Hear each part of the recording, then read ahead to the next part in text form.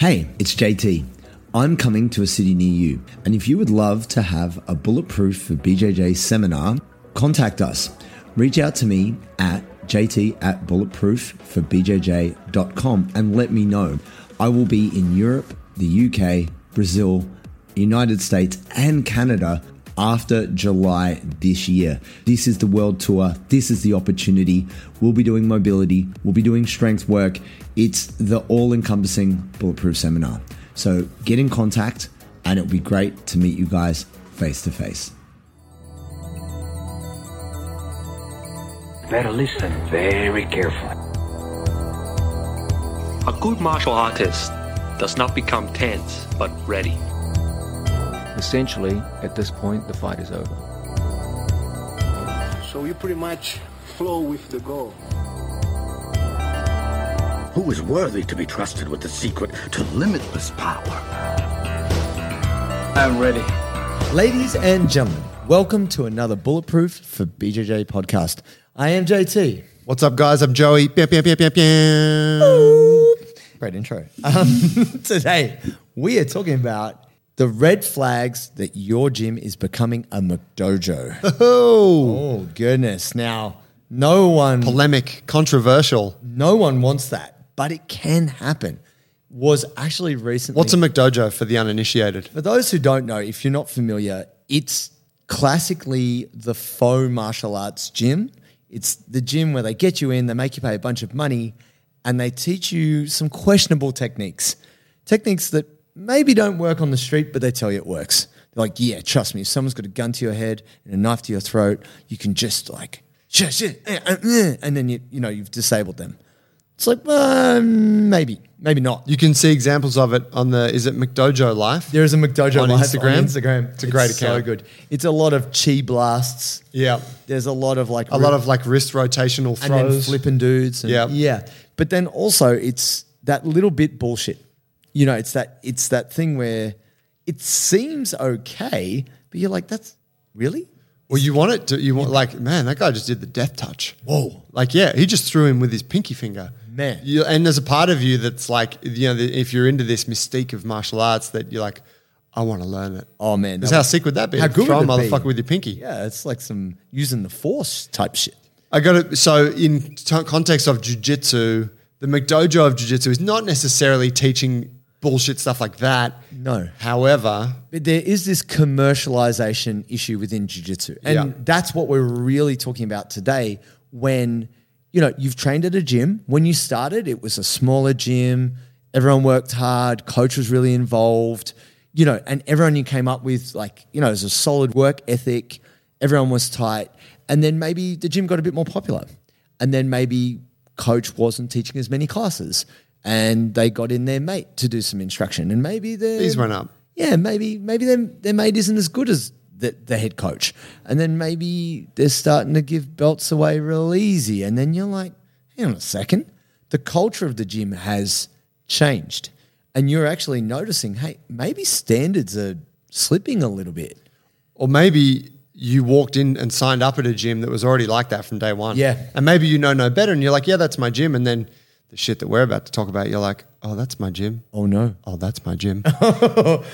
Yeah. We're going to present as neutral as JT and I can be, opinion across it all. But you might have just gone, jiu-jitsu in my area. It brought up a few gyms. You went to the top ranking one, which McDojo gyms are very good at SEO. They are. So they will always be the top ranking one. That's right. They'll have the little bus that goes around and picks up kids after school, and they'll have it all tied up because it's a business. And really what we're talking about is it's the gym that values the dollar more over the purity of the experience or the skill or the development of the individuals within it.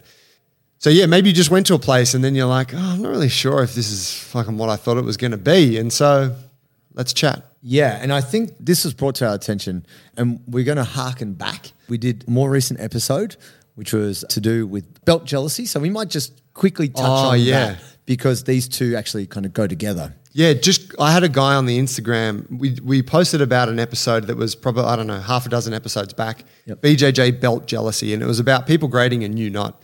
And the guy messaged me and was like, man, do people actually get upset about that? That's really sad. People need to start, had a bit of a whinge about it.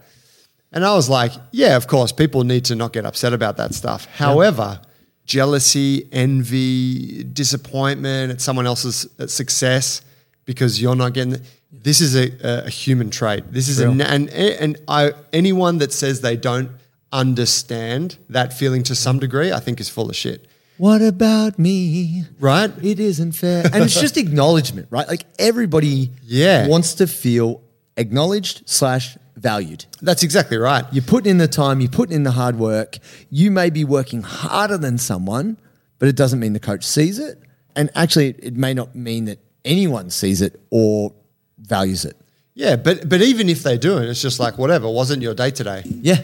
It is just a part of the process. And it's like managing that emotion, being like, oh, no, it's cool. Like I'm doing my thing and I'm really happy for them. And I wanted to touch on that because I was like, whatever, dude. Like, yeah, it's sad that people feel like people shouldn't feel that way, but people feel that way, man. Yeah, definitely. It's life. Definitely. And the reason why we threw back to that is this message that we received in regards to the podcast was, hey guys, we worked really hard. There's a guy and some friends of his, and they've worked really hard in the trenches. They're now kind of mid to high level blues, purples, and they've noticed the gym's gotten bigger and the standard has fallen off. And they are now at a point where they're really questioning the judgment of the management of the gym, not just the head coach. And maybe, man, they want to leave maybe, but they feel like it's hard, right? You've done 4 or 5 years at a gym. You love the gym, but now things have changed. And now you're questioning the integrity of the belts that are given out. So it's not even jealousy. It's like, that person doesn't even... I worked very hard to get my purple belt. I went through wars. I competed. Whatever. That guy's never done anything, and he's got a blue belt in like 12 months. How does that happen? And so what they had asked specifically was, hey, could we talk about this topic? Because commercialization within jiu-jitsu is a thing.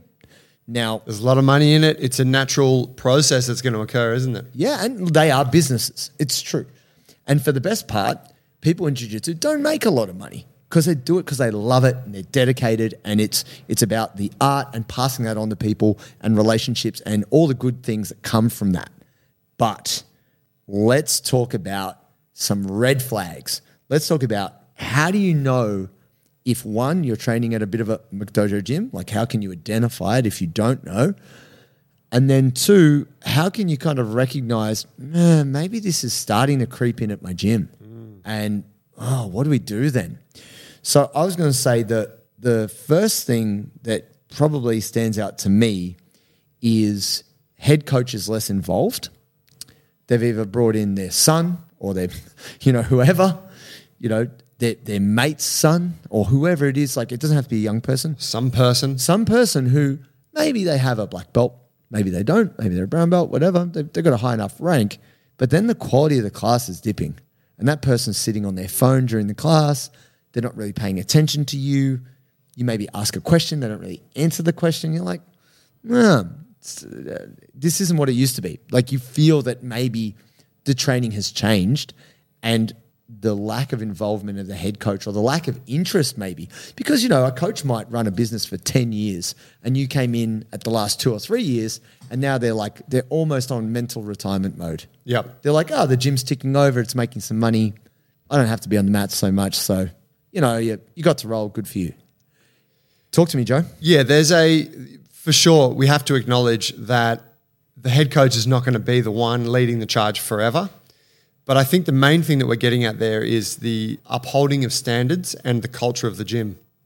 And so you would expect that a business owner / head coach would do everything in their power to make sure that the standard is upheld as that torch gets passed. Yep. So, of course, when they bring a new coach on, there's going to be a bit of a teething period there. The new coach is never going to be quite the same as the experience that the head coach brought. But after some period of time, they should settle into the role and there should be a sense that head coach has your best interests at heart.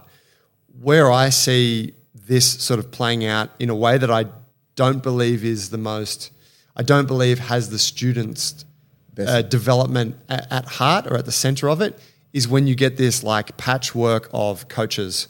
Yep. And it's like, we got so-and-so teaching on Monday and then this dude does Tuesdays and Friday mornings and then we got this other dude and then this girl comes in and you're like, well, who's who's the main person here? And they're like, well, it's kind of, I go these nights, so it's this person. But if there's no one that's like the main person overseeing the group and the culture and really it comes from the top, like they are the people that need to uphold the standards. For me, that's always a red flag because it's like, well, there's no one in there that has skin in the game in order for you to get better. And that's the same person, like you guys do, you and Nate do here at Jungle Brothers. You go to the competitions, you talk to the guys. When the guys don't show up, you call them. You know, Adam at Alliance, he does that. He's really staunch on that. He's like, I'm fucking here every day. Yes. Like that's the way it has to be. You know, I think that there is a place for bringing on, you know, other coaches and for you not having to coach everything as the head guy, but the standards should be upheld and the student should know who their main person is. A sense of cohesion. Yes. Yeah. That's right. There's a leader here. Yeah. And the leader knows my name. Yeah, that's right. Versus the leader comes in and goes, oh, hey, man, how long you been training? You're like, I've been here for 2 years. And they're like, hey, what's up? I'm Joey. Yeah, that's rough. And I think that's also a thing too. You know, we've talked about relationship with coaches before, but then, and understandably, we're not saying this, we're not talking particularly from a harsh place of judgment. It's more that if we're looking at any business, whether it's a gym business, like a big box commercial gym that's just like for weight training and cardio and all that kind of business, due to like a much more kind of smaller, intimate, community-based environment like Jungle Brothers, the relationships are so important. So it doesn't really matter if it's the guy you started with or it's the person who who you are learning from.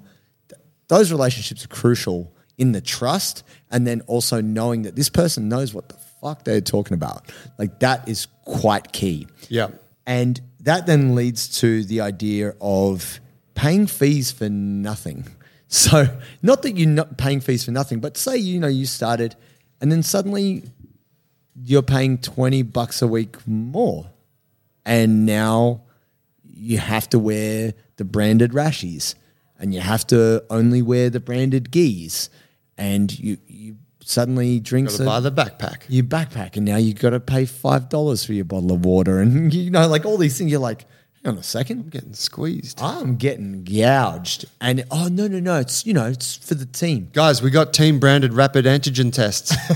Everyone must use one before and after every class. It's for your safety. How good would that be? There's a fucking entrepreneurial idea for you guys out there. Oh God, far out. My face is melting. Like it's one of those things that I am a frother or have been a frother, and at a critical point was like I just wanted jiu-jitsu branded everything. But the more that I've come to understand businesses, margin, everything, I'm like, this isn't necessary. This is just pretty blatant. And I actually had an experience where I went to an academy. I knew the gym owner. He wasn't there, unfortunately, but his other half was there. And I just wanted to come for a casual class. He had said to me, anytime you're like in my area, come drop in. And I was there. So I was like, I checked the timetable. I'll go there. And they were like, no, you can't get on the mat unless you buy one of our branded gis. And I was wearing a pure white, unpatched gi, out of full respect. And they wanted me to pay $195 for this gi, as well as a $30 drop-in fee. And I was like, no, I'm not going to do that. That's ridiculous. I'm probably never going to wear this gi again. But that was kind of... Like, that's the rules. Yeah, it's the rules. And so I was like, okay, well, I guess I'm not training jiu-jitsu today. See you later. One day I'm going to have a podcast and then I'm going to call your name out. And the name of that gym, JT, was... No. I'm not. No. I don't need to seek revenge because if you are familiar with jiu-jitsu culture, if you've been in it for a while, you know who the most commercial gym is. If you know, you know. You know. And I don't need to say anything. I understand that when a gym gets successful or a franchise gets successful, they have to have systems in place. Absolutely. And I'm not trying to break the rules of a gym. I go to a gym, I'm just going to adhere to what the rules are. Even if that's not something I really support or get behind, I'm not there to be a disruptor. I'm there to participate. So I don't want to mess with anybody, and I'm just there to do jiu-jitsu. But I will walk away from that gym going, that was a terrible gym, and I don't want to see that elsewhere. You know, like you know where I see that a similar thing. It's a very disappointing experience, isn't it? Yeah. You were a brown belt. I was a brown belt at the time. You know, most gyms would be like, oh wow, like a higher belt, please come in. It's great for my students. Like awesome to have someone higher ranked here. Yeah. I know there's another gym, same kind of vibe. And I know that when students do the grading and after they do, I think they pay for the grading. And then after the grading, if you are successful and you achieve your new belt, you go to the front desk and you pay for your new belt. Oh, so they put it on you, but then it's like after the class, hey, go pay for the belt. Oh, God. And it's like, motherfucker, Mate. you give me a belt every 4 fucking years. They cost $12. Yeah, that's right. I know you buy that shit wholesale. That's right. I've been paying my fees for over a decade. Like, you can give me the piece of colored fabric. Mate. Like, it's, you know what I mean? Yeah. Just in terms of that, the whole thing, it's like, that is an idea that like they're squeezing you on every possible front. That is McDojo-ness in my opinion. That is McDojo-ness. And I actually had heard of another gym. I didn't know. I knew this gym. I didn't know they did it there. Every student must have a certain amount of privates before they grade. Oh, wow. How's that as a tax? Yes. And the privates are not cheap. Wow. So, yeah, like they don't pay for their grading, but they do. If you put $500 into private, like it's $100 a private, you have to have 5 of them before you grade. Holy shit. Yeah. I mean, and here's the thing in defense of that. If that place was producing extreme level savages and you're like, holy shit, they got a system. The system works. Okay, it costs a little bit extra, but they do this privates. They're really effective. You're like, okay, I can see it. But I'm guessing there are other academies where people are developing at the same rate, if not faster, and they don't have to do the They privates. don't do that stuff. Yeah. Look at possibly one of the most successful, like bang for buck, Cicero Costa is a free gym. It's a Projet Social. So it's for free. Cicero works there for free. Wow. Meow Brothers, Leandro Lowe, like so many tough guys out of Cicero Costa. And actually, I think How do they survive? How do they support the gym? it's like donations. Like it's literally a jiu-jitsu charity. Yeah, right. Ari Tabak is a black belt under Cicero. Yep. Yeah, there's like so many good guys who are top level world champion competitors from that gym. It's ghetto as hell, and they just train their ass off, and there's no money in there at all, and there's no private lessons either. Right. So moving on, red flags, guys. Cookie cutter classes.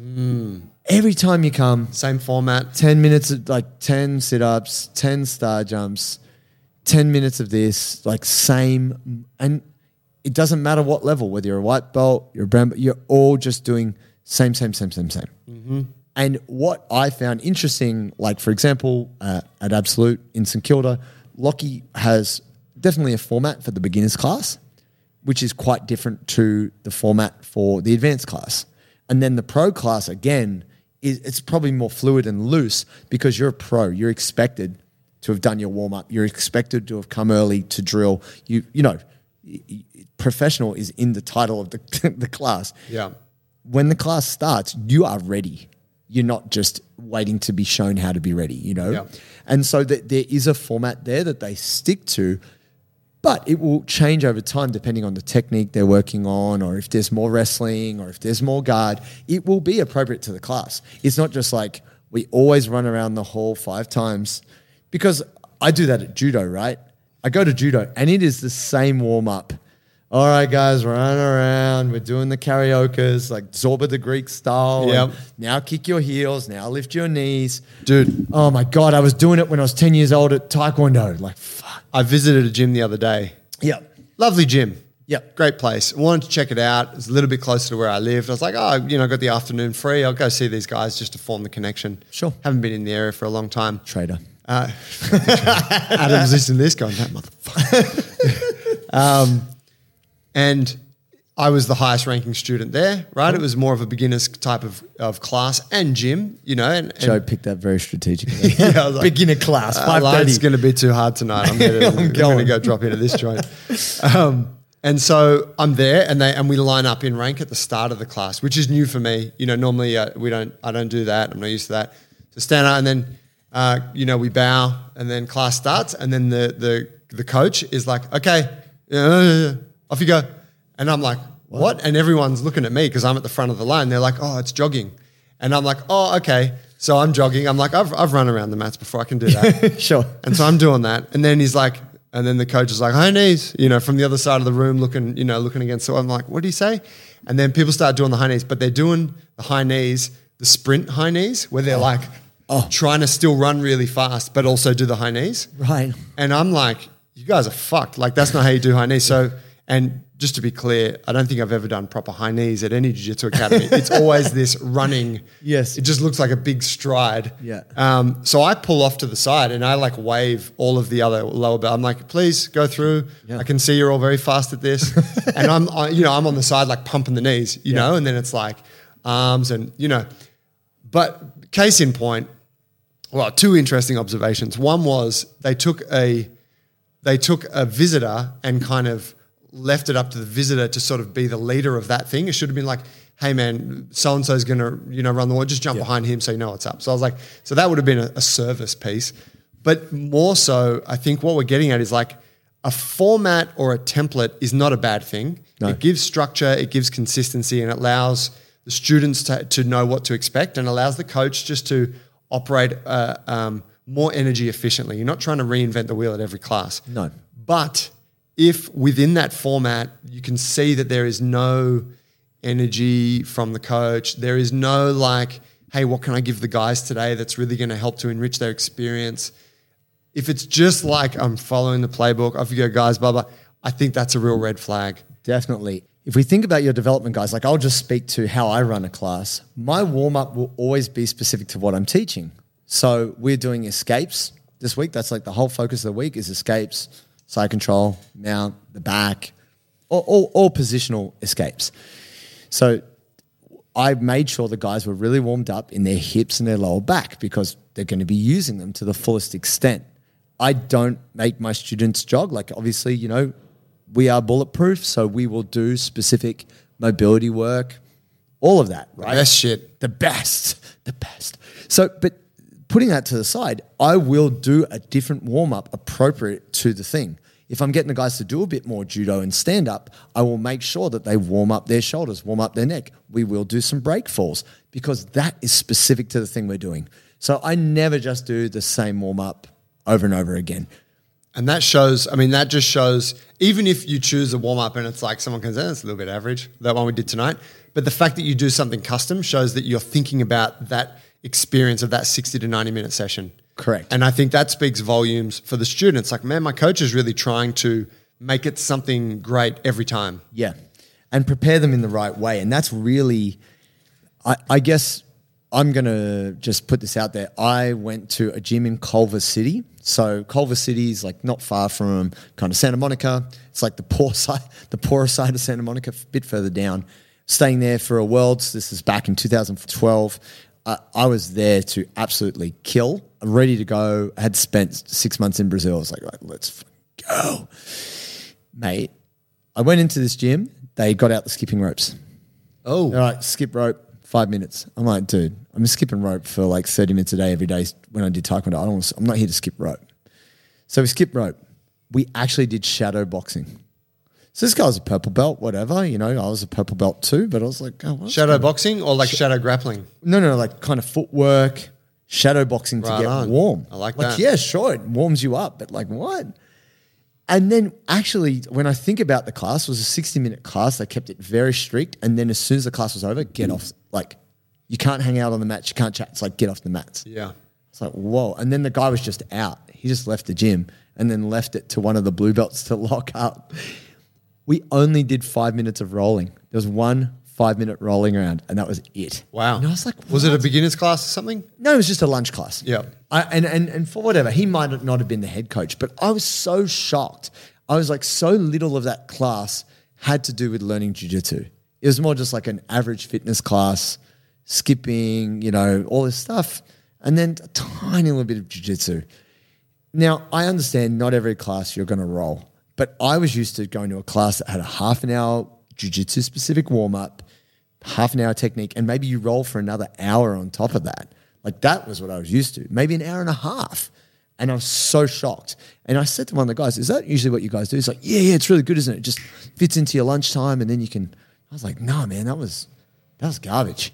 And I found that obviously I never went back, but I was like, man, I paid $20 US dollars for that. That's I want my money back. I didn't learn anything. That was garbage. Yeah, I mean, I guess in defense of that, maybe there's a place for it if you're like, hey, we do this awesome hybrid jiu-jitsu fitness class.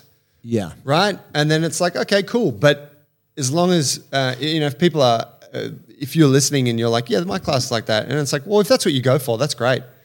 But if you go because you want to get better at jiu-jitsu and you're thinking, yeah, I'm watching the culture of jiu-jitsu and I like being a part of this and I want to get to the next belt, whatever, then maybe if you're like, maybe I don't need to do my fitness at jiu-jitsu. Yeah. Yeah, pretty much. And actually, not that I like to agree with this guy, Gordon Ryan, but he had said, if you're doing no-gi, why are you making your students do fitness for warm-up? Like, make them wrestle. Like, wrestling will warm you up. Like, even just like 20%, 30% wrestling, going for the single, taking them down, getting up, sprawling. Like, obviously, Gordon does many things to have himself in good physical condition. But there's some truth to that getting good at fitness doesn't make you good at jiu-jitsu specifically. No, and you can kill two birds with one stone. Sure. But now I want to move to this idea of having a closed culture and an open culture, which is this is probably the biggest red flag.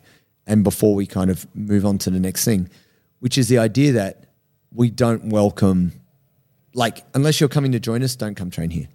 Yeah. Like, you can come try it, but you're going to sign up or don't come back. Yeah, if your gym is basically like, no, only members can train here, and you might not realize that because maybe you've been a member there, but I guess the way to look at it is, do visitors come by?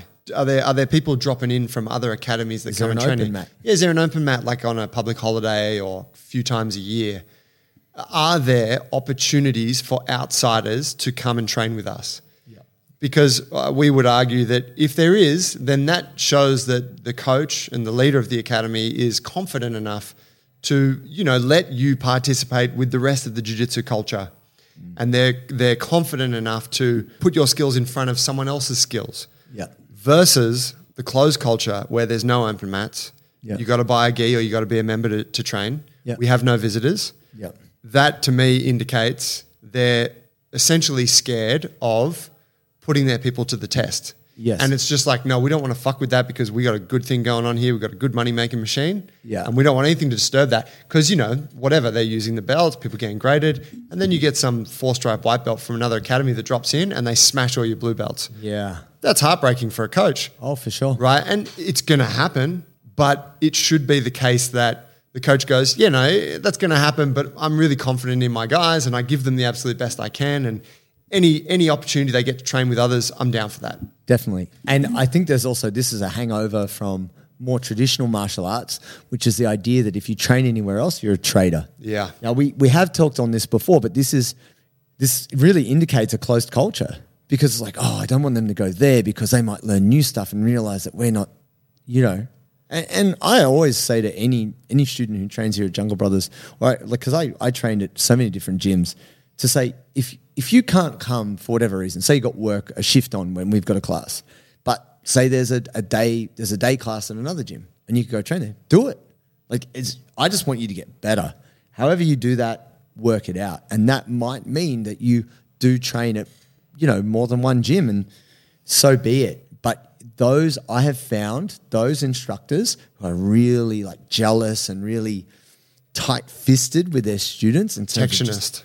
It's on a surface level, I understand, but I also know that is not the best thing for the student or for you who's trying to get better at jiu-jitsu. Yeah, and it's kind of like being in a relationship with your partner, and if they're just hyper jealous and you're just not allowed to leave the house without them, and that whole thing. Who are you texting? Yeah, like who put that love heart on your Instagram? It's Joe. Babe, I was eating cake. Joey put a love heart. It's eat to win. It's no big deal. Are you gay? Tell me now. But if you're in a relationship like that, that's a red flag. Like, oh man, don't know if he's the right guy for you. Don't know if she's the right girl. Seem a little bit insecure. Same kind of thing with your gym. If your gym's cool, they're like, no, go see what else is out there. Go hang out, have a good time, live your life. Yeah. Come home for the real deal. Yeah, and at the end of the day, you're going to train where you feel most welcome. That's where your friends are. And that's what we're going to kind of move to now. The difficulty may be that all your friends, like the guys and girls you came up with, they're going to be your lifelong friends. You're all about the same belt, different levels of progression, what have you. You've put some years into a gym, but the gym is kind of going to shit. And you're like, I can't, What do I do? What do I do? So let's talk about now, what can you do if you feel as though you cannot leave because so much of what jiu-jitsu means to you is in this place? What can you do to kind of progress yourself if you can't count on the gym? Well, as a counter to that, can we just say that probably our best advice is if you realize you're in that situation, you should leave.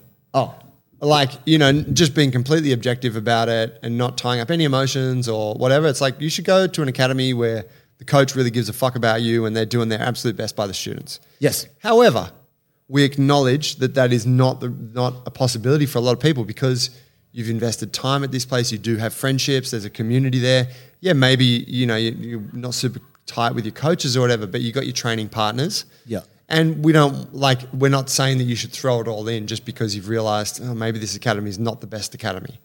Yes. Because you still could be having a great experience there and you could be following your jiu-jitsu journey and developing all the same.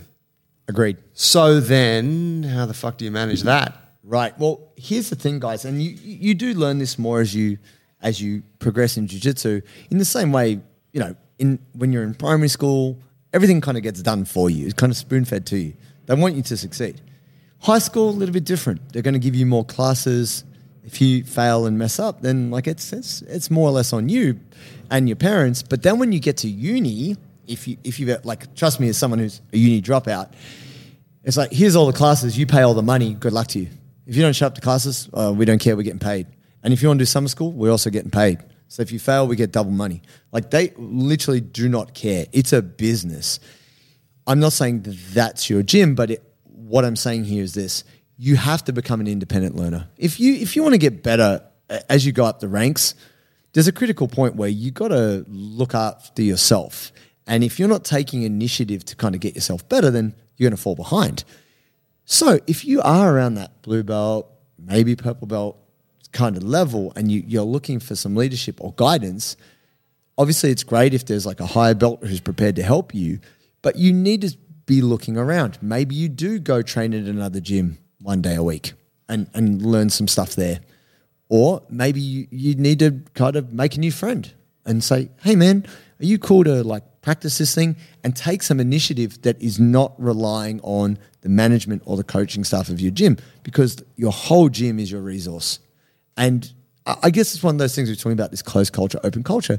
You should be able to reach out to someone and say, hey man, I'm struggling with this. I want to work on this. Would you be cool to come to class a bit earlier and we can work on it together?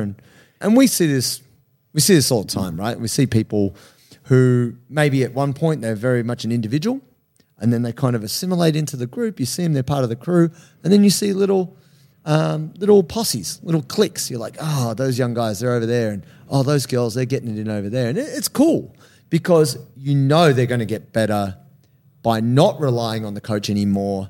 The kids are growing up, the kids are moving out, they're doing their own thing. That's how I would view it. How about yourself, Joe? Yeah, no, I got nothing to add to that. You form your little group. We spoke about it in a previous episode, just about having a little crew of people who are at a similar stage in the journey to you. Yeah, if you can get together and do some training. And if you're all from, if culturally there is a political thing with training with other gyms, then you can just form that little coalition with people from your gym. And then with the coach, when you're like, oh no, it's just me and so-and-so, we get together on Sundays, great. But that's you being an independent learner, isn't it? Yeah, definitely. And look, not that, I'm all for transparency, but there was a time many years ago where in Sydney it was kind of very frowned on to cross-train, whereas in Melbourne it wasn't as much a thing. So we had a kind of secret clique where everyone got together, poolside, and Mastro, was it Eric Mastro? Yep, Joel, a bunch of guys got together. It was this tiny little spot. It was literally 3x3 foam, pretty thin, spongy mats next to a pool. Yeah. And so on a hard Pebble Creek floor. Yeah, real hard. And if you went too hard with the sweep, you go in the freaking pool. But it was cool because you had probably 6 or 7 different gyms represented, and it was just about friends getting together with friends. It wasn't political. It was just about having a roll on a Sunday or a Saturday arvo. And it was mad. It was good times. And I think the enjoyment factor, for me, has what's kept me in jiu-jitsu. If it was only competition, only getting better at technique, then yeah, I might have quit. There'd be some, there would have been points where I'd be like, I don't want this anymore. So I think probably this is what I'd say to this. If you've noticed the culture in your gym is changing, not for the better, it is going McDojo, and you're like, that ain't me. You can actually positively change the culture of your gym by what you do, by you kind of having a better standard and you getting better and encouraging other people to do the same. You can change the experience for you and your people. That's what I mean. I would argue you can't change the gym culture. Like you're not going to change the way the coach runs the business necessarily. No, but if you thought that there was 4 or 5 of these groups within a gym, that would be enough to, obviously it's not going to change the fee structure, it's not going to change the coach, but if you've got enough people doing it, then it can collectively, people can have a better experience learning. Yeah. That's probably more what I'm speaking to. Yeah. All right, guys. Well, look, I think we'll leave it there. And look, if you are experiencing anything in jiu-jitsu, you feel it's not getting talked about. In the time I've been in jiu-jitsu, I've seen a lot of changes and I've also seen a lot of different issues come up. If you're observing something at your gym or you're experiencing something that you feel is just not being talked about, feel free to reach out to us. Email us, let us know, message us through Instagram, and we are happy to riff on it, discuss it, and hopefully satisfy some of your questions. What's the email address? Email address is info@bulletproofforbjj.com. Guys, if you want help with your training, get on the program, 7-day free trial. You'll love it. You'll get strong, get mobile, and be bulletproof for BJJ. Go to bulletproofforbjj.com, sign up today. Use the code BJJPodcast to get 20% off your subscription fee. Catch you guys next week. Thanks, guys. Thanks, fam. Peace.